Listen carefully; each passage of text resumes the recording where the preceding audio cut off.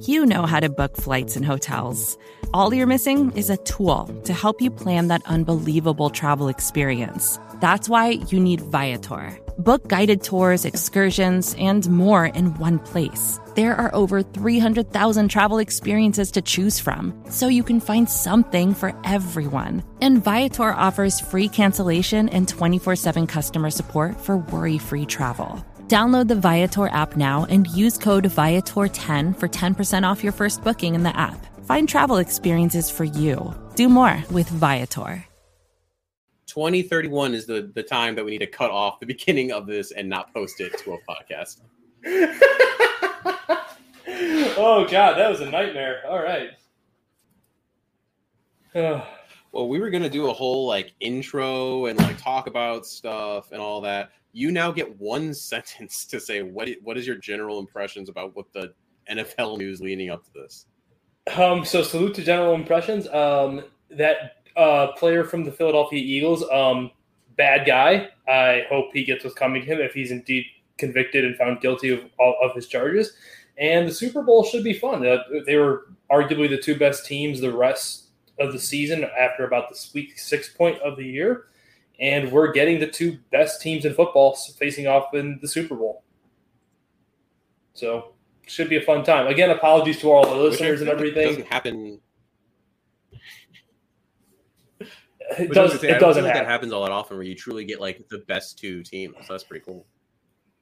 No, it does not. It does not happen. But we have another show that's going to come on after us, and we have a whole mock thing that we got to get through. So since we're probably going to cut the first 20 minutes of this for podcast listeners, how this was going to work and how it will work in the future.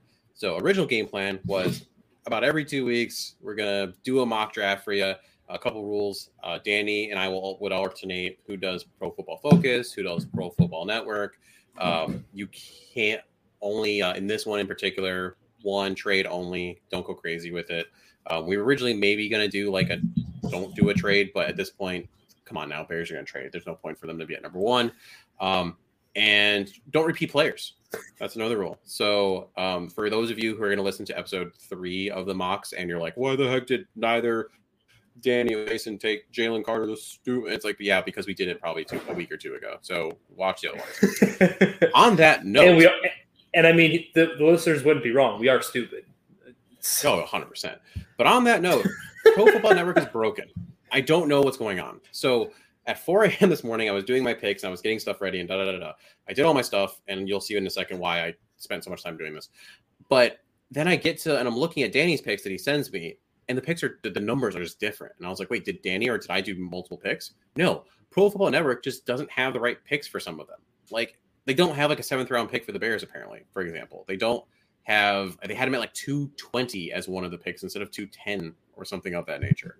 So mine are going to look weird because I use Pro Football Network. There are a couple that are right, whatever. Danny's going to have all the right ones.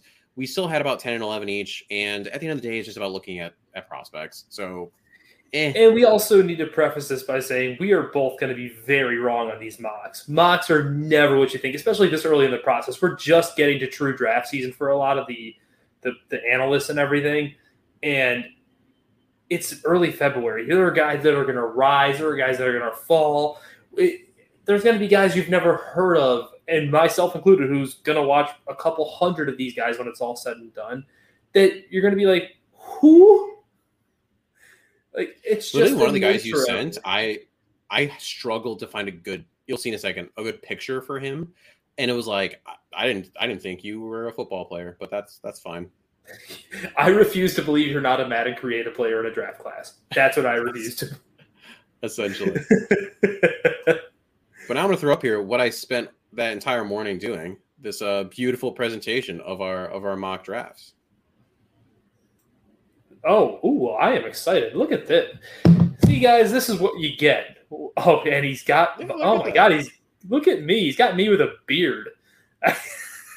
So, for reference, I haven't had a beard in 3 years. Hard to find a picture of you. There's a reason for that. So, during this endeavor, I'm going to be Ryan Poles. Yeah, you can be either Ian Cunningham or Eberflus for obvious reasons. I think I need to be Eberflus, right? Since I'm the stand for him, I'm the guy who's like, you needed Matt Eberflus. I would just think because I was like the thicker between the two of us, and so like thick boys ride together between me and Poles. I really just assumed you were saying that I was white. See, that's where I would play the little drum thing if I didn't have other sounds queued up. But progressing into our actual mock, so this is Danny's first in terms of the trade he did. So I want to talk through that a little bit, Danny? Yeah, so I think, full disclosure, that the Colts are the most realistic trading point at this port. The issue I run into is I try to use the charts and I try to get it to where it's an even trade based on point systems and whatnot. And it's just not like feasible because you can take these teams for a ride when they're trading up to that number one pick. Is it possible they get? Oh, that's rough. Yeah, and it's like I tried to not get too greedy, so I gave them the downgrade to the later fifth, along with the first round pick, and they gave me 4, a second, their fourth rounder, their fifth rounder, and their first rounder next year. And even that's probably on the heavier side of what they'd be willing to part with, if I'm being honest. But it just felt like a move that maybe they'd give you the extra fourth as part of moving up because they're desperate to go get their choice of quarterback. Yeah, and we talked about that a little bit in that super intro I did. But these simulators are ridiculous, right? I mean, like, you'll see it when you see my trade too. Again, I'm not. If they offer it to me, I'm just going to do it. It's fine. This is all for fun. This is all just to get an idea of what's available. Like what both players. It is what it is. They're just nuts. Oh, it's absolutely an act in futility.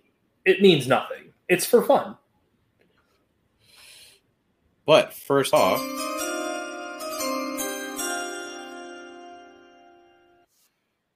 we'll look at first with his 4th overall pick. Boom. So why, sir, did you take Mr. Will Anderson Jr.? So here I had a conundrum because I was almost sure when I was doing this that Jalen Carter was going to be there at 4. Lord behold, after the trade down to 4, Carter was taken by the Arizona Cardinals at number 3. Will Anderson was literally a byproduct of he's arguably the best prospect in this class, regardless of position. He is a fantastic pass rusher. He's got great mobility, quick transfer speed to power, gets to the quarterback, stops the run. He is ideally one of the better edge prospects in recent years, even above, in my opinion, at this point, probably even higher than someone like Aiden Hutchinson last year, or the guy who went number 1 overall to the Jaguars out of Georgia, whose name I'm currently drawing a blank on. Okay, well, that doesn't matter. My brain went to Kayvon Thibodeau, and I know that's not it. So Kayvon Thibodeau is incorrect. He went to the Giants, I believe. Right. Like, for some reason, my brain went right to him. Yeah. It's like, that's not who. That's not the right guy. But it'd be hard to get any sort of upset at Will Anderson. He's a fabulous football player, and I think he would do a very fine job for the Chicago Bears going forward. The issue is, yes, Trayvon Walker. Thank you, Skokes. I think the issue you would run into is that I think Matt Eberflus likes bigger, bulkier defensive linemen, especially given they are a 40 front scheme with the cover 2. And he's not all that large. He's 6'2", 6'3", and like 245-ish pounds. And that would have made more sense in Lovey's version of the cover 2, who really prided themselves on smaller, slicker, faster defensive linemen. But if you go look at what he had in Indianapolis when they were really humming with those guys, it was a bigger defensive end, bigger defensive tackles like DeForest Buckner and Grover, something. I forget Cleveland. Grover Cleveland. That's it. And is that really his name? Isn't that the name of a president? It's Grover.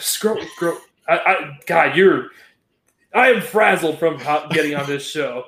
Grover Cleveland, officially one of the best 3 techs ever. Not Glover. Glover Teixeira is a mixed martial artist. Shut up, phone. But he just doesn't fit that mold, but at a certain point, it is talent over everything else, and he is arguably talent and production-wise the best player in this draft at the moment. Yeah, absolutely. I mean, that's the thing. Do you just go with, in theory, someone who's supposed to be this blue chip guy that will transcend the body that you're trying to look for, maybe right? Eberflus, and there's some concerns because he was so good last year and had some fell off the production a little bit this year. Some people are arguing, they got double team more, but I think if you look at the rates, they're similar. There's stuff. I mean, everyone's going to have their blemishes, but he is, as by most draft pundits, most people, he's a home run pick. So you can't go wrong with that choice. Cannot go wrong with it. No, I'd be remiss if anyone was actually upset at the Bears landing Will Anderson Jr. The beginning of the rest of it. Oh my God, it'd be great. So this is the trade I did. So I give away the number one pick. And again, I just took what I was given. Do I think this is going to happen? No, I don't. To give up, this is nuts. Give up 2 first-round picks this year. The pick 33, which is kind of first-ish, and then 2 nuts. I just mainly did this for today. A, because I didn't want to go through and make my own. I just wanted to take what I was given. But also B, to highlight, chill out on the simulators. Like, if I end up seeing another mock that has the Bears making 5 first-round picks this year and kind of some seriousness behind it, I'm going to lose my mind. But that's where I got some of my You're probably going to lose your mind. Oh my God, yes, absolutely. CJ Stroud. But with that, the Bears are back on the clock. I got to pick number 2, so I didn't fall into Danny's dilemma. My man, Jalen Carter, was sitting there waiting to be picked and picking up quarterbacks and demolishing them. The tackle are just 6'3", 311 pounds. He has this nice combo of athletic ability, power, violence, and just so many pass rush tools that make him a pretty clear first-round pick. Explosive and viable in all parts of the defense. As a junior this year, he played in 10 games. He missed 5 with an MCL injury, but he contributed on 308 snaps, recorded 18 tackles, 7 assists, and 20 stops. As a pass rusher, he had 25 pressures, 17 QB hurries. He had 5 QB hits and 3 sacks, again, from the D tackle position. 13% of his pass rushes last season created pressure, according to True Media. And they also recorded a tackle on 17.1% of his run defense snaps. He's got pretty amazing change of direction, lateral speed, and he can play really anywhere on that line. 1 tech, 2 3 tech, 5 tech. Great instincts as a pass rusher. But when he does get a little stuck sometimes, when he gets his head up, doesn't always shed to make the play, and doesn't play with consistent pad level. And then sometimes he has disappeared a little bit. I mean, you saw in the national championship game that, he wasn't necessarily where you thought he would be, on the greatest stage. So what was the reasoning behind that? I can't say. But what I can say is when he does show up, he shows up and wrecks things. Yes. Monster. Absolutely. I think at this point, Mason and I are both in agreement. If we had it our way, Jalen Carter is wearing a Bears uniform after the draft. Like that. And I think there's a layer to that too, where I don't know if you agree with this, but I think the edge depth is also better than the D tackle depth, and you could potentially still get a solid edge later. But I mean, that was my perspective, but I don't know about what you think about that. I'll be honest with you. I've only gotten so far within draft prep so far, and I've only gotten through some of the bigger names. And with us doing the Building the Board project on Windy City Gridiron, I've really been focusing on 2 positions that I'm trying to get ahead on before delving into the rest of it. So I've gotten through some of the bigger ones, but I haven't gotten to the middle round guys to really say, yeah, I think the edges are better, the defensive tackles are better, kind of thing. I'm just not comfortable saying that without having the requisite film watched, as it were. No, and that's fair. You said it earlier in the show. I mean, we're going to get so much more data over the next couple months. I mean, this is just a fun activity to introduce names, and you're absolutely right. To make any outlandish statements would be wrong to do. Sure. I get to go again because I had traded and got another first round pick because that's very, very likely. Oh, Big Mason. Pro Football Network. And on my board sitting there, I had Broderick Jones, another for 315 pounds. There are some draft smart people that are saying that they think that, Jones could end up being the number one tackle by draft day, just depending on how the combine goes and everything like that. Two-sport athlete in high school, dominant in basketball, which I think is awesome. He has been reported to hit 19 miles per hour on GPS trackers. In 2022, he was playing 13 games and gave up only 8 quarterback hurries, 1 quarterback hit, and didn't allow a sack while playing at left tackle. He has elite length and power, able to torque and hold defenders with one arm, great in space with lateral agility, athletic to use vertical and diagonal sets and pass protection, but also explosive enough to create some steep angles on rushers. Elite grip strength. You rarely see once he gets his mitts on someone that he'll let them go. He only started 19 games though. So you can kind of see it with some of his unrefined technique. Tends to lean and bend at the waist a bit, causing some balance issues, and can be a little over aggressive sometimes. So balance issue, over aggressive, and that means you're falling. I mean, it didn't show in sacks, but you can see that a little bit in the run game. Mm-hmm. Yeah. It'd be hard to get mad at that. I think. Oh boy. So I actually have watched this guy, and I like him. So in case you see me looking down, I've got notes here because I'm a nerd and I don't do things on my phone. I do them with pen and paper. So with the second pick and 35th overall, I went with Siaki Ika, the defensive tackle out of Baylor. He is 6'4", 350 plus pounds. So he's kind of built like an oversized fire hydrant. If you look at him, he's just gigantic and not gigantic like in the way of like DeForest Buckner, where he looks like a defensive, like a power forward who's put on way too much muscle. He's like only 6'4" or so, but just all that mass in his midsection and his butt and thighs. He's really well put together.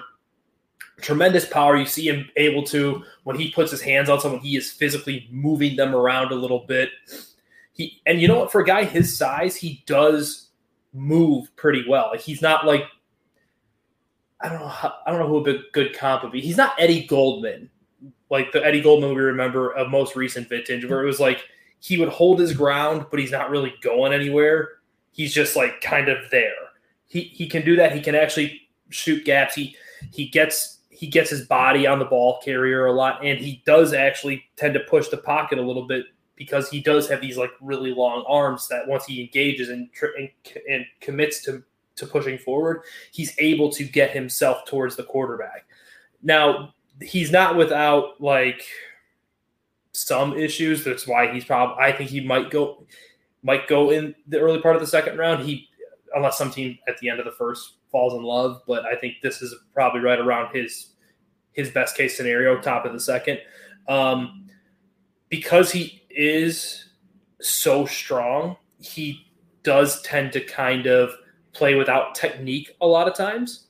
He's just kind of like, I strong, bear move tree kind of thing, but he just doesn't. It doesn't always work for him, like on a consistent basis. And it does seem as though for as good a motor as he can have, endurance might be an issue, which I'm sure, as you well know, Mason, it's probably because he's heavy and moving that much weight and size around makes a body tired. But if they were to walk away with him, I think that'd be tremendous, especially because I think it'd be a mistake in the offseason if they didn't show up at Deron's Payne at the start of free agency with a briefcase full of money to make sure he's a Bear, like kind of thing. And I think those two could even coexist with one another just because of the way that they are both adept pass rushers from the interior position, despite both being more of a quote-unquote nose guard or nose tackle. Yeah, I think you and I have said this multiple times, especially near the end of the year, where there was, 1-2 positions on the defense specifically where you could pencil them as starters for next year. So, like you said, I mean, yeah, go get a Daron Payne and then follow it up with him. I mean, there's no reason not to. If he's sitting there and you truly think he fits your scheme, like you now have especially because the run defense was so bad. You all of a sudden put those two in the middle. Daron Payne, people forget because of his 11 sack performance this year, he cut his teeth in the NFL as a run stopper. That's where he made his bones initially.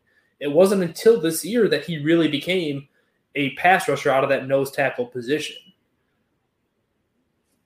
Yeah, absolutely. So it's important to say the least. I mean, that's underselling it. So this one was interesting. It was a combo. I'm putting them together just because we're not double dipping too much on it. I ended up taking this person at pick 33. Danny ended up getting them at pick 54.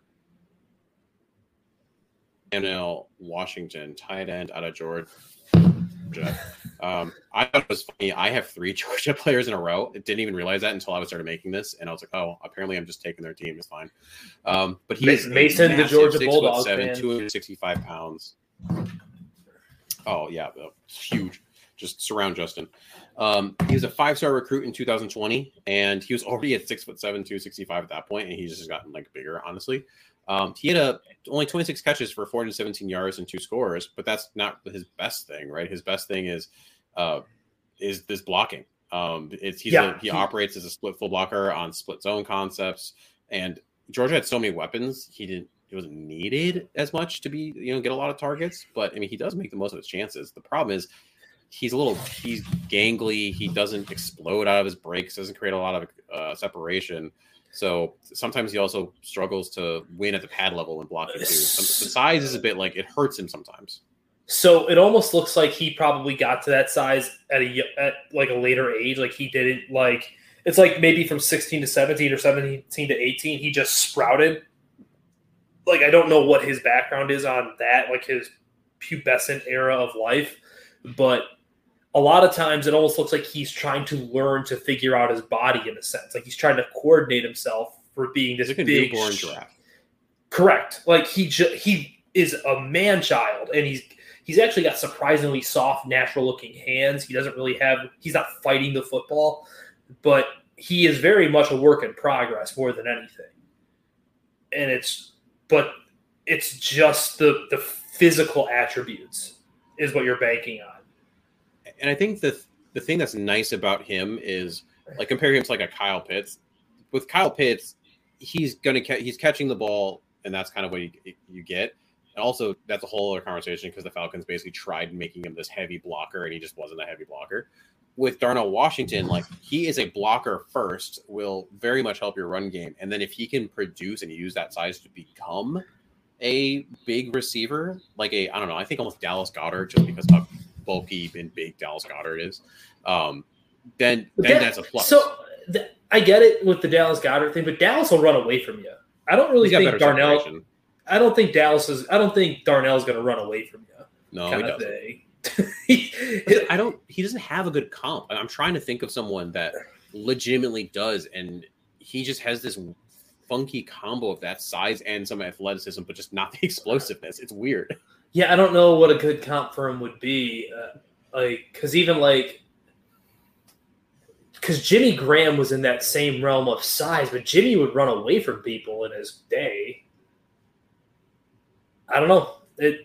He's a unicorn. That's all it is to him.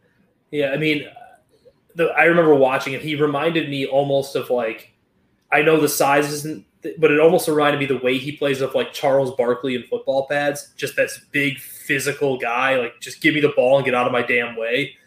What a backhanded compliment. I mean, when you compare someone to the round mound of pound, I don't know that you're happy about it. Oh yeah, only one of the 70, 50 or so greatest basketball players ever is being compared to you in football cleats. God, what a problem. Oh, come on, man. was that your well, and he can't spell terrible correctly or say it right. He says that constantly. TRBL, terrible. That's terrible. Okay. All right, back to me. Here? Round 2, pick 53. We're starting to get to the weird part of the draft where the picks aren't going to make some sense on my end, so just bear with me. Again, Pro Football Network, if you're listening to this, because I know you listen to all of our content, obviously. Who doesn't listen to our content? Fix your stuff and get back to me, because I would like to have multiple models, but I'm not going to get there. I went back to the trenches, and I'm going to take John Jacob Jingleheimer Schmitz off center, Minnesota, 6'4", 320 pounds. He was a 3-star recruit, played high school football in Homewood Flossmoor High School in Flossmoor, Illinois. He was also a high school wrestler, so guy after my own heart. He can get outside the one technique off a snap pretty well when moving laterally, which shows great athleticism for a center. He can also give himself enough space to flip his hips, which is pretty tough in those tight trenches. There's a lateral burst out of his stance, allows him to work across his face as well. He's got the IQ to play center in the NFL. Powerful center that offers the kind of stature that would shine in inside zone and between the tackle run gap system. Problem is he's not very dynamic. I mean, he's not very explosive, needs to work on his pad level, and he will be 24 years old as a rookie. He's probably the best zone center prospect in this draft as well, which they seem to do a lot of here in Chicago, at least a vintage. So I wouldn't be shocked if they like him. I'm interested to see how he measures out and everything once the official measurements come out, because that sort of stuff does, especially for linemen, matter. And we know that colleges lie about size and weight all the time. Oh, 100%. So, yeah, the combine's going to be big for him, seeing what that looks like.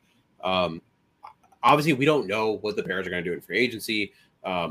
But when you look ahead to what that could look like, I don't know that anyone is like wowed by the center options. You're probably going to go get a veteran that you're like okay with, and then probably draft someone. And so why not get who arguably could be the best center in the league? The age thing is annoying, I guess, at being 24. But at the end of the day, are you that worried about your center and going to your second contract and all that jazz?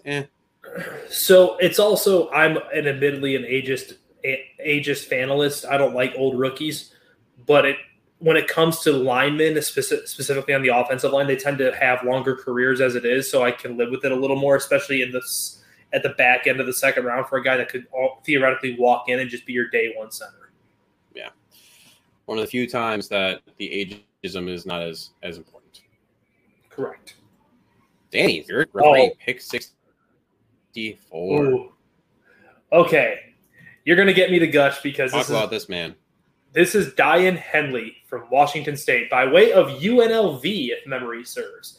So he is probably the modern era, or this era's prototypical linebacker, about 6'2", 6'3", 230, 35 pounds, something like that.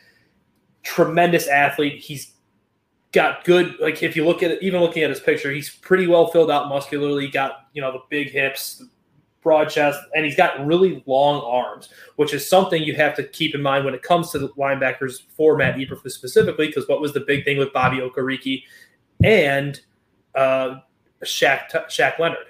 Long arms, real long, almost like tree vines attached to their shoulders.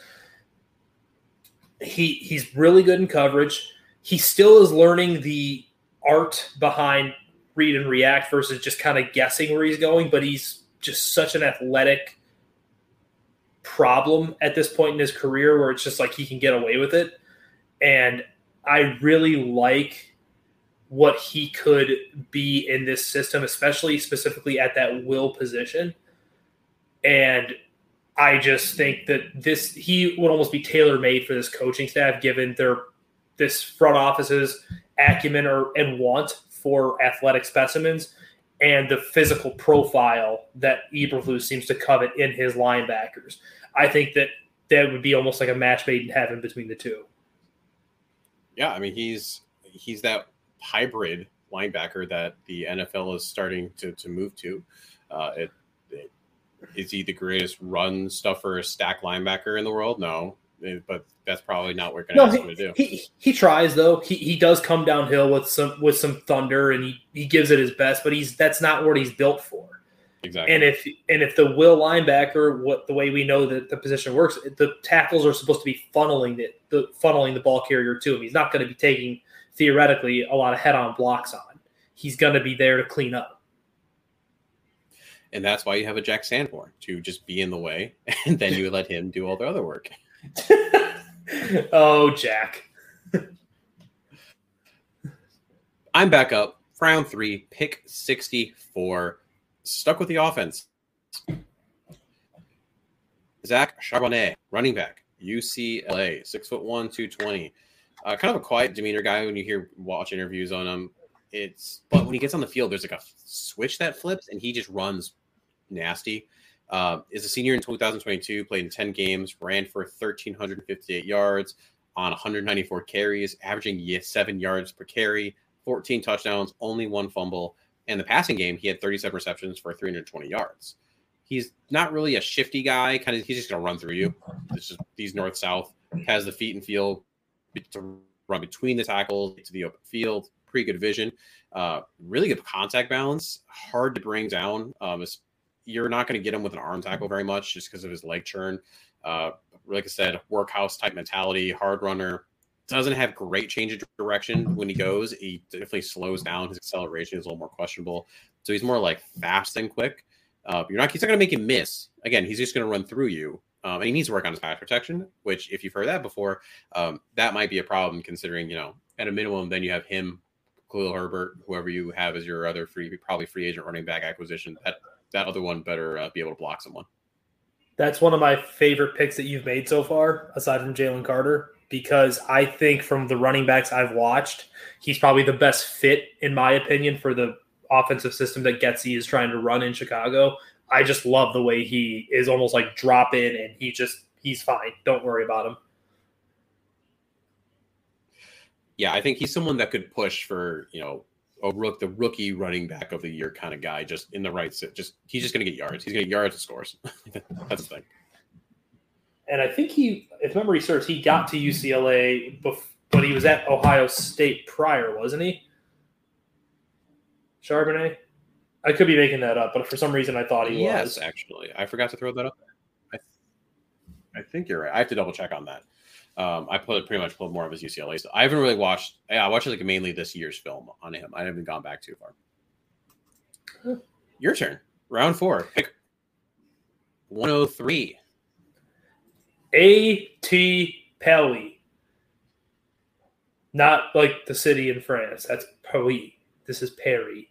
I don't know what is wrong with me, but there's a lot of stuff. So, first thing that pops up. That was just awful. It was. I don't even deserve the digits.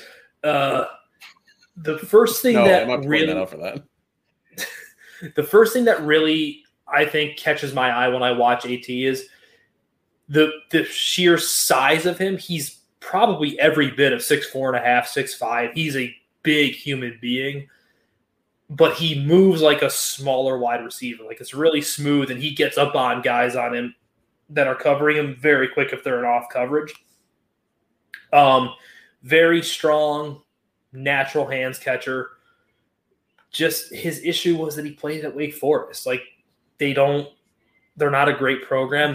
You're left wanting a lot, but he does have natural playmaking instincts. He high points the ball well. He competes after the catch, as evidenced by his little celebration here in the picture Mason found of him to throw in our slideshow. And what I really like is something that I think the Bears like too. It's a big reason why I believe they traded for Claypool. I think they like guys that compete after the catch in terms of running hard and trying to make something happen in the run after catch thing.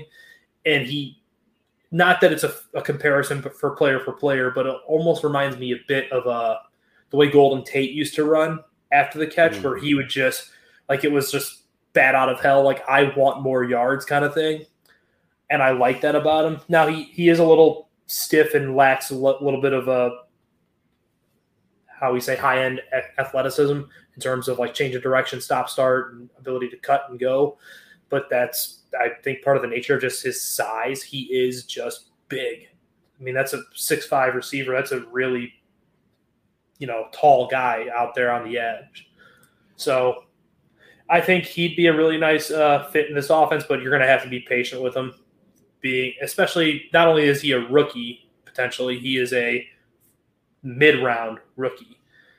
I think we've just been so spoiled with wide receivers these past few years, with Jamar Chase, amongst others, just coming in and producing at such a high level right away. We don't remember that it takes a year or two for these guys to acclimate to the NFL. That's a really good point you bring up.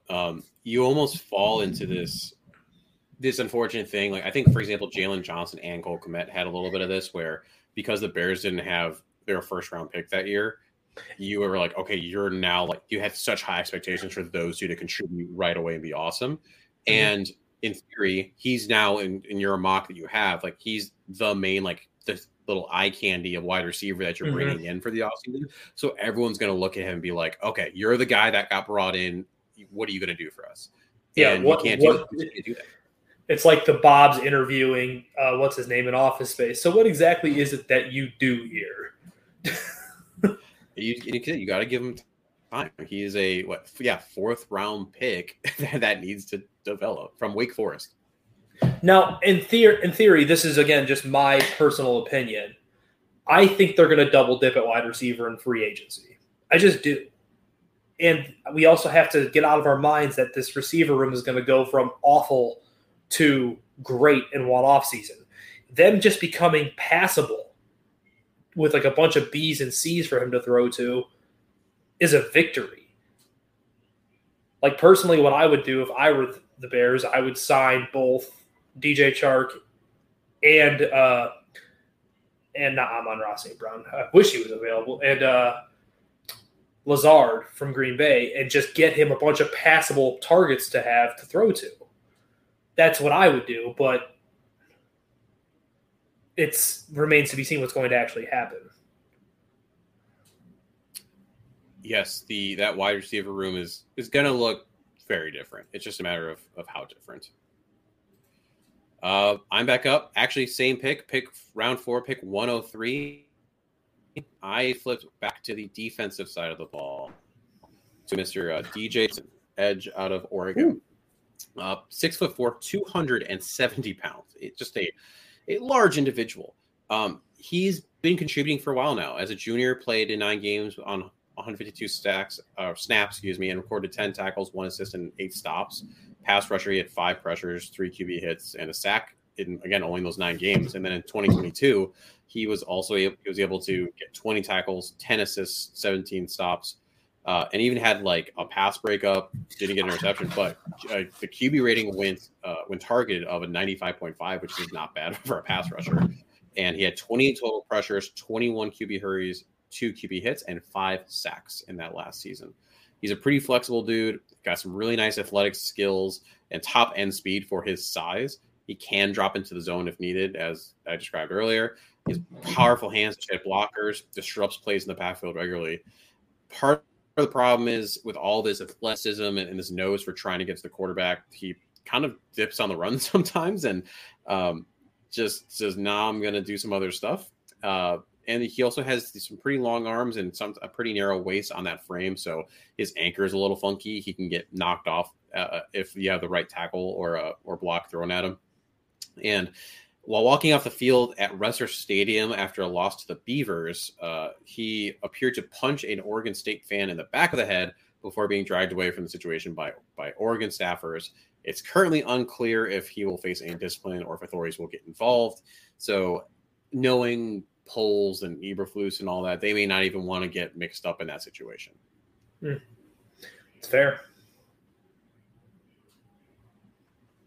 And that's the thing, too. We're now getting to the part of the draft where Danny's going to start saying people I have no idea who they are, and I'm going to start saying people that Danny currently doesn't know who they are. So it just is what it is. Talk to us in 2 months, 3 months.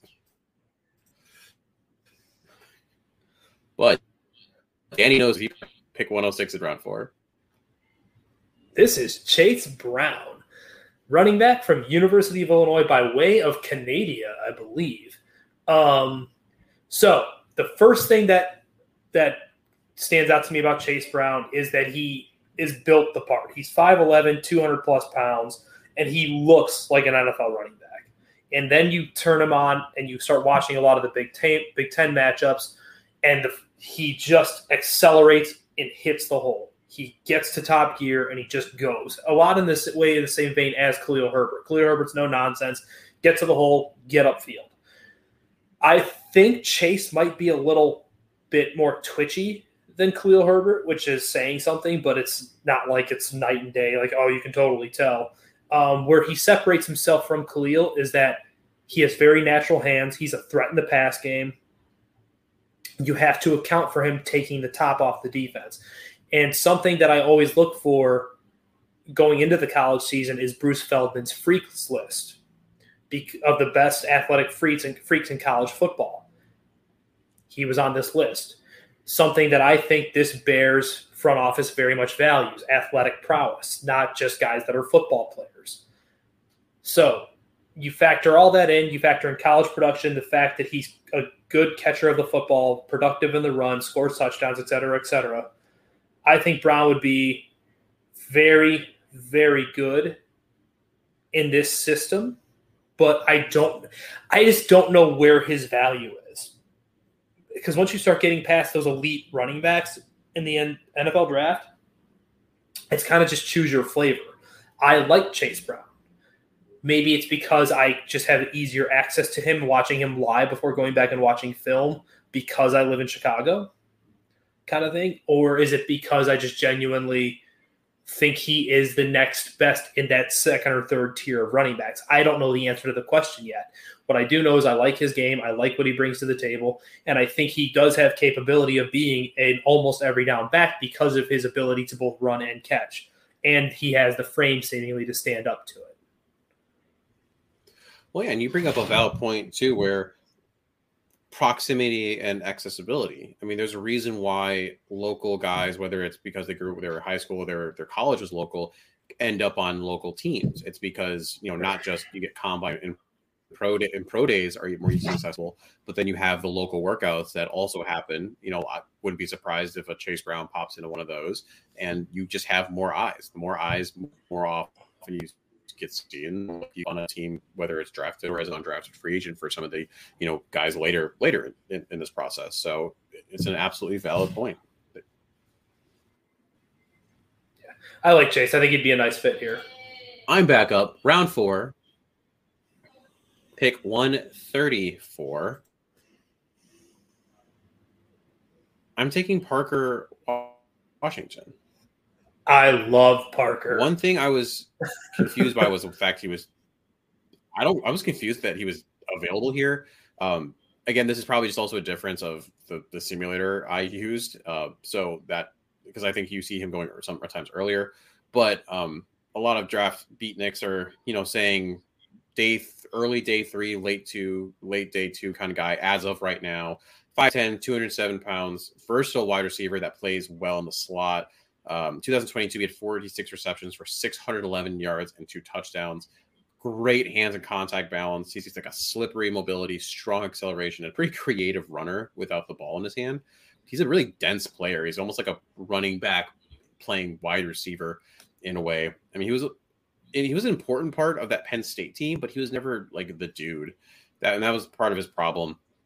He's cousins, I believe, with Jahan Dotson, who was there. He was always kind of second fiddle. But he does also have experience as a kick returner, which is nice. And he had an injury near the end of the season that hurt his development. It was never a disclosed injury. So I have no idea what he had. No one's talking about it. Couldn't find anything. But I think he's an interesting guy, especially to be able to play out of the slot and give Justin an option in that position. Sure. He did pop out last year when I was evaluating Jahan Dotson. And anyone who remembers listening to Lunchpad last year with Jacob and I knows how big a fan of Jahan Dotson I was.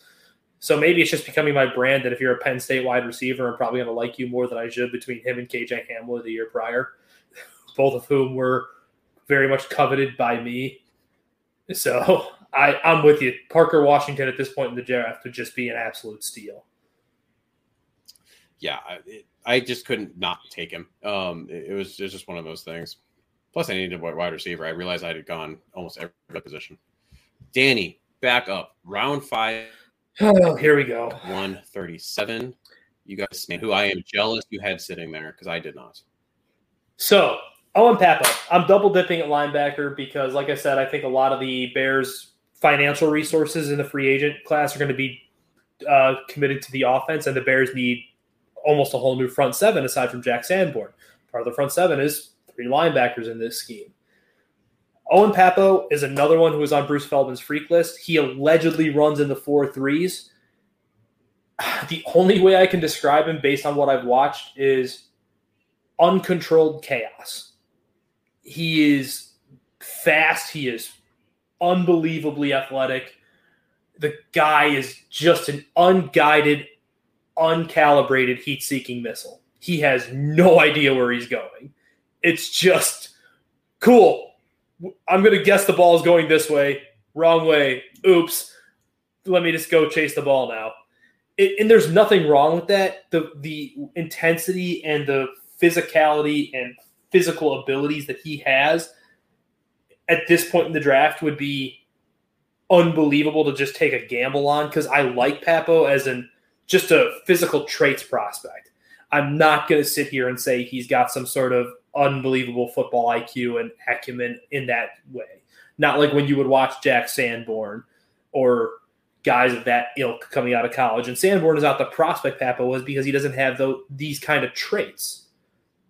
And coaches are always going to talk themselves into, I can develop these traits. That's what he would be. That being said, I think PFF is drunk in thinking he's going to be into the middle of round 5. He's probably going to be a 3rd or 4th round pick, but I would love if that were the pick at this juncture.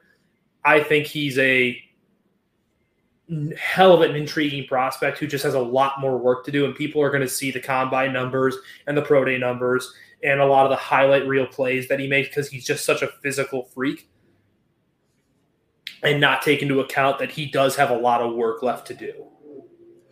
I think you highlighted it perfectly, Danny. You take a Jack Sanborn, who was the consummate professional, almost you can say, in college, was always in the right place at the right time. You could insert him in whenever you needed to, and he went undrafted because he just didn't have those measurables. He didn't have the explosiveness, all that you want in your draft pick. Versus with Owen, it's the complete opposite. And I agree that, and he was gone. I was looking and I couldn't snag him. Having him in round 5 was just impossible, at least in the setup I had. So I would agree that he's going to be gone earlier, because someone's going to see all those measurables. They're going to see that tape and say, I'm going to target that missile. I'm going to be the one that has the control. I can calibrate him. Let me just have him. Exactly.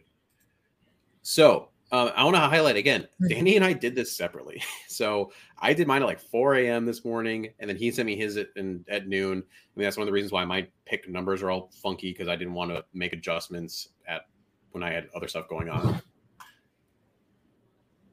I also took Dan Henley.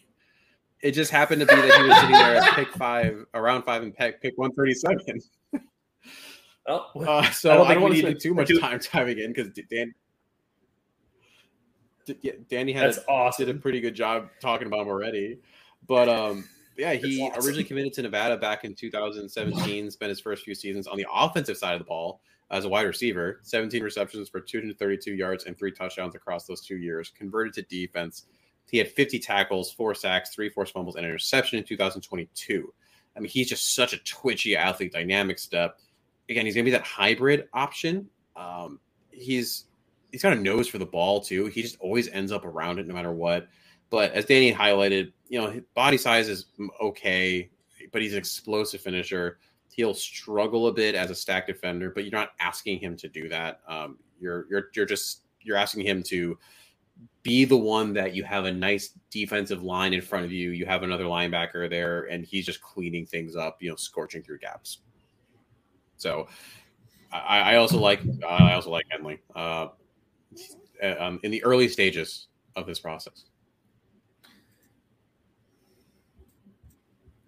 Danny, round 5, pick 140, got another wide receiver.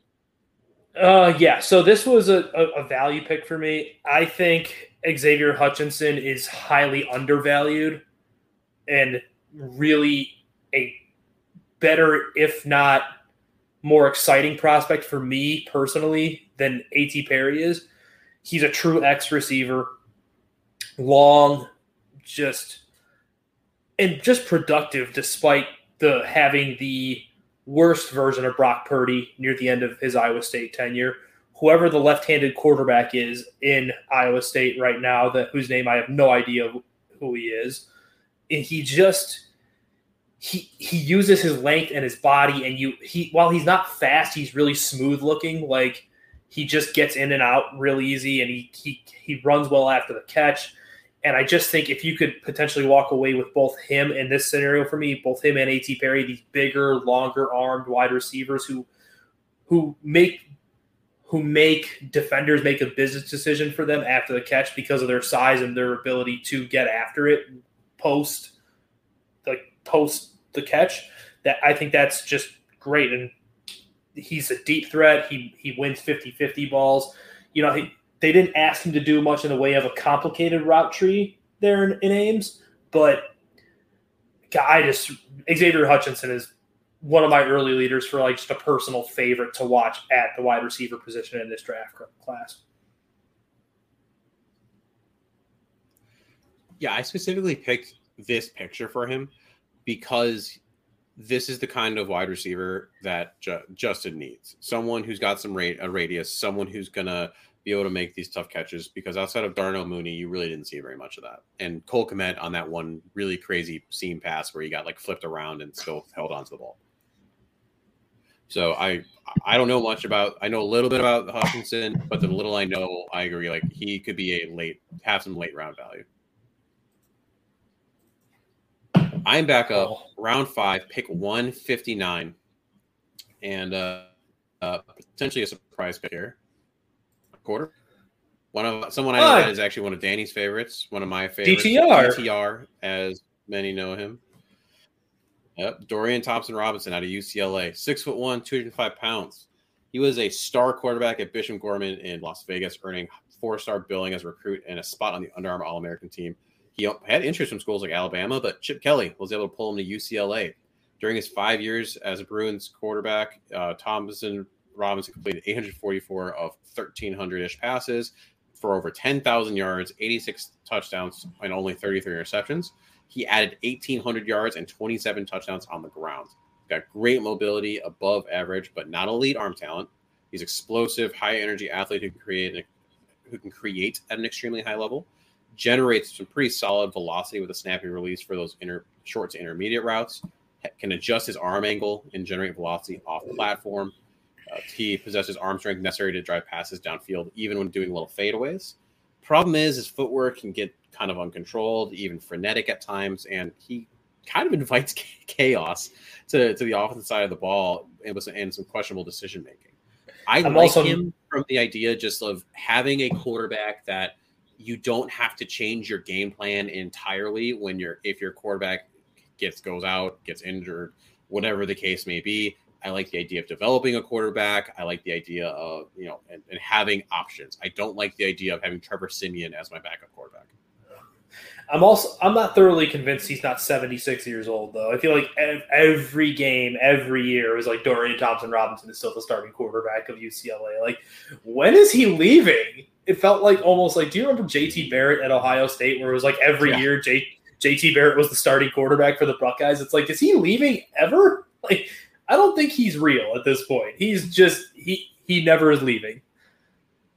And that does add to it. I mean, there's a reason why he's a 5th round pick, right? It's right. There's a ceiling to it, whether it's because of him specifically, because of the UCLA offense and Chip Kelly, but he's, for someone who, again, threw for 86 touchdowns and 33 interceptions, there's a reason why he's not being billed as a top quarterback after 5 years. Sure. Round 6, pick 178. Just to kind of get this question out of the way, I see that just got posted over here a couple minutes ago. Which wide receivers have the potential to be this year's Justin Jefferson and Jamar Chase? There is not one in this class of those two. There is absolutely not. No. And again, I think those guys are few and far between. We've just been so spoiled of recent vintage with one guy that does that. It's just not a fair expectation to put on these kids. Well, and yeah, even so, there isn't a Justin Jefferson, Jamar Chase, Julio Jones talent, and then even with that, a Justin Jefferson did some crazy things coming in his rookie year and doing what he did. Look at someone, I don't know, take a Cooper Kupp it took him time to become Cooper Kupp. I remember I made the mistake of drafting him a year early in my fantasy team for that reason, because I was like, I think he's going to be great. And then he sat on my bench because never did. And then the next year he became Cooper Kupp. So these guys take time. Mm-hmm. All right. Round 6. Okay. This is Nick Broker, Ole Miss guard. So the thing I love most about him is, A, I don't think he's going to be available here, but the value is too insane to pass up. B, Tevin Jenkins, that kind of mold of attitude is what he plays with. He gets to you like a bully. He's mean. He's pissed off. He's mad. He wants nothing to do with you getting near his quarterback or his running back. He effectively feels like he will die before he lets his quarterback get hit. He has just got a mean streak. And then you start watching him actually move around and play. He's a very natural knee bender, fluid hips. He moves well. He's got light feet. He's almost like a dancing bear for a guy. I believe he's listed at 6'5", 305 or so pounds. So he's a little lighter on the lighter side as a guard, but for this scheme, that's okay. And that's probably what allows him to move around so well. He's always looking for work. So say he passes off one guy or his assignment, he's always looking for the next guy to try and block. It's just how he's wired. Still needs a little work in his pass sets and pass protection. So he is much more of a block of especially with his athleticism and his ability to maul in the run game. I would say he's actually a perfect fit almost for the zone run scheme that they're utilizing here in Chicago. I don't think he'll be available in round 6. I just don't. I think he's too good. But I really like his fit here, especially when you factor in the mentality above everything. Hypothetically, say you were to get him and then sign the right tackle from Atlanta, whose name I'm blanking on at this moment, McGarry, right? So you would be able to have a bunch of these guys who just are playing with a mean, nasty demeanor. And that's something I think is undersold a little bit when you're talking about offensive and defensive line play because of the very nature of those positions. Yeah, I don't know who this guy is. So all that stuff that Danny said sounds great. Sounds awesome, yeah. And because of his athleticism and his technique right at this juncture, he'd almost be like dropping in play, I feel like, at this point in time.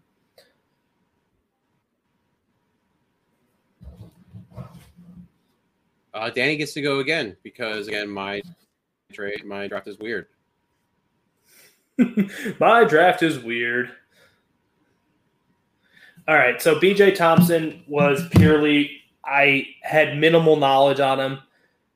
I know he played defensive back, I guess, in high school before getting to Stephen F. Austin, where they bulked him up to around allegedly 240 or so. I've watched very little on him, but from what I've read on him, he is just an athletic freak. Apparently, he's going to test in the 4.4 area, which means he's got a lightning first step coming out of his stance. So it's really just a traits-based pick. I have no idea where he's going to go in the draft. If he tests that well, I could theoretically see him getting bumped up as high as round 3 or 4, just because it's like, oh my God, if we can just harness this guy's ability similarly how we were talking earlier. But I don't really have much to say. He's a little undersized, clearly, especially transitioning from safety or defensive back to edge, similar to Dominique Robinson last year coming out of Miami, Ohio. But the traits are there physically. It would just be a obvious just lottery ticket in the 6th round. It's funny because when I was looking for a picture for him, I had to quadruple check I was picking the right person because he just didn't look like an edge. We're talking about like all these other guys higher up, like DJ Johnson looks gigantic at like 270. You talk about what Will Anderson looks like, just the mold, and I was like, oh, you look. I straight up thought he was a linebacker or like a corner, like from the picture. So it is funny just how that works where he got shifted to. Mm-hmm. My final pick, round 6, 210, because I don't have a because again, Pro Football Network didn't want me to have a 7th rounder. I have Malik Knowles. He wide receiver out of Kansas State, 6'3", 200 pounds. As a junior, played in 13 games, had 9 receptions for 441 receiving yards and 4 touchdowns. But he also had 2 kickoff return touchdowns, and those are the second highest in the country. He had a solid senior season, playing all 14 games, 48 receptions, 725 yards, and also 2 receiving touchdowns. He had a second-team All-American kick return in 2021 and was a preseason All-American this year. He was moving a bit between X and Z receiver, but projects more to be a Z. Average acceleration speed, but he relies on his size, that 6'3" frame to create separation. And he does struggle to create that separation off the line of scrimmage, especially if someone gets their hands on him. But he can create the separation on short routes using some wiggle. As a route runner, he's but there's definitely some room to grow. This was just hey, you're a decent frame receiver who can clearly do some returning. Can you help us there? Because when you're picking in the 6th, 7th round, you got to be able to contribute on special teams. I don't need Khalil Herbert back there doing kick returns anymore, and the Bears don't have an answer at punt return currently. Yeah, whatever value you can find later in the draft, that's what it's about. Danny, round 7, pick 220, and 3 purple teams in a row. All right. And so this is kind of one that I picked because I think he's a scheme fit based on what he does and doesn't do well. Cameron Mitchell, Northwestern University by way of Bolingbrook High School.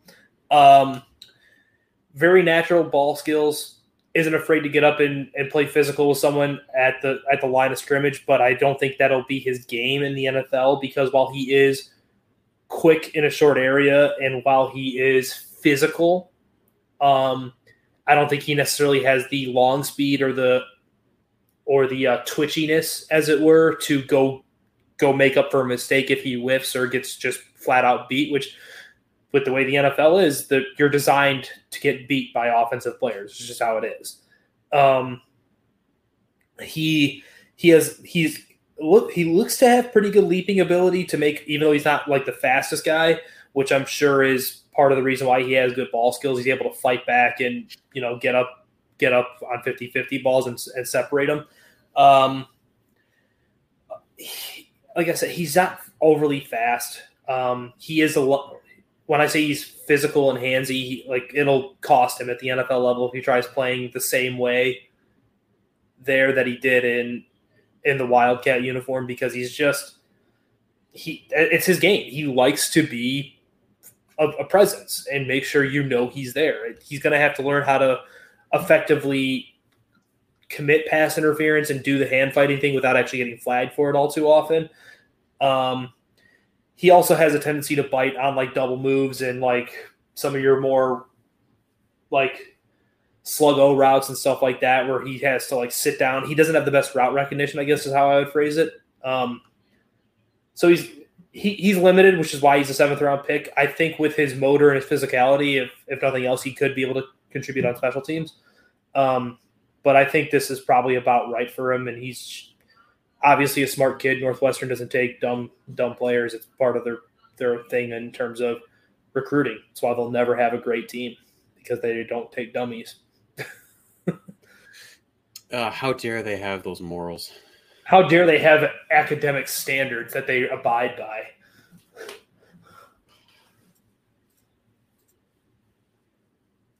Fun player, though. He is physical. That is breakdown of our mock draft. So you can see here, mine's on the left, Danny's on the right. You can see who we got. Looks like Danny got a solid grade over there. They didn't like your Chase Brown pick. PFF just not a big fan of the Brown guy.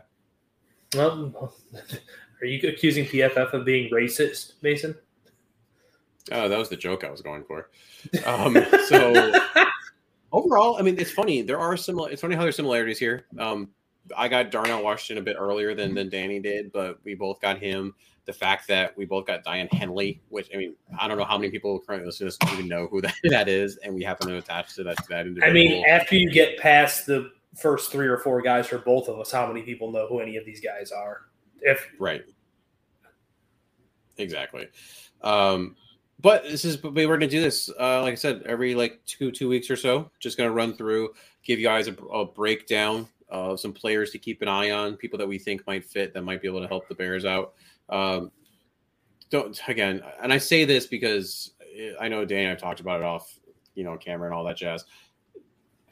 Don't freak out about the trades and this, that, and the other, but at the same time, like be conscientious and keep expectations normal. If the Bears don't walk away with 7 first-round picks, that's normal. Totally fine. Also, just really go look historically at what these picks typically go for. You'll get a 1, maybe a 3 next year. Their 1, and then a couple of maybe their 2, and then like a 4.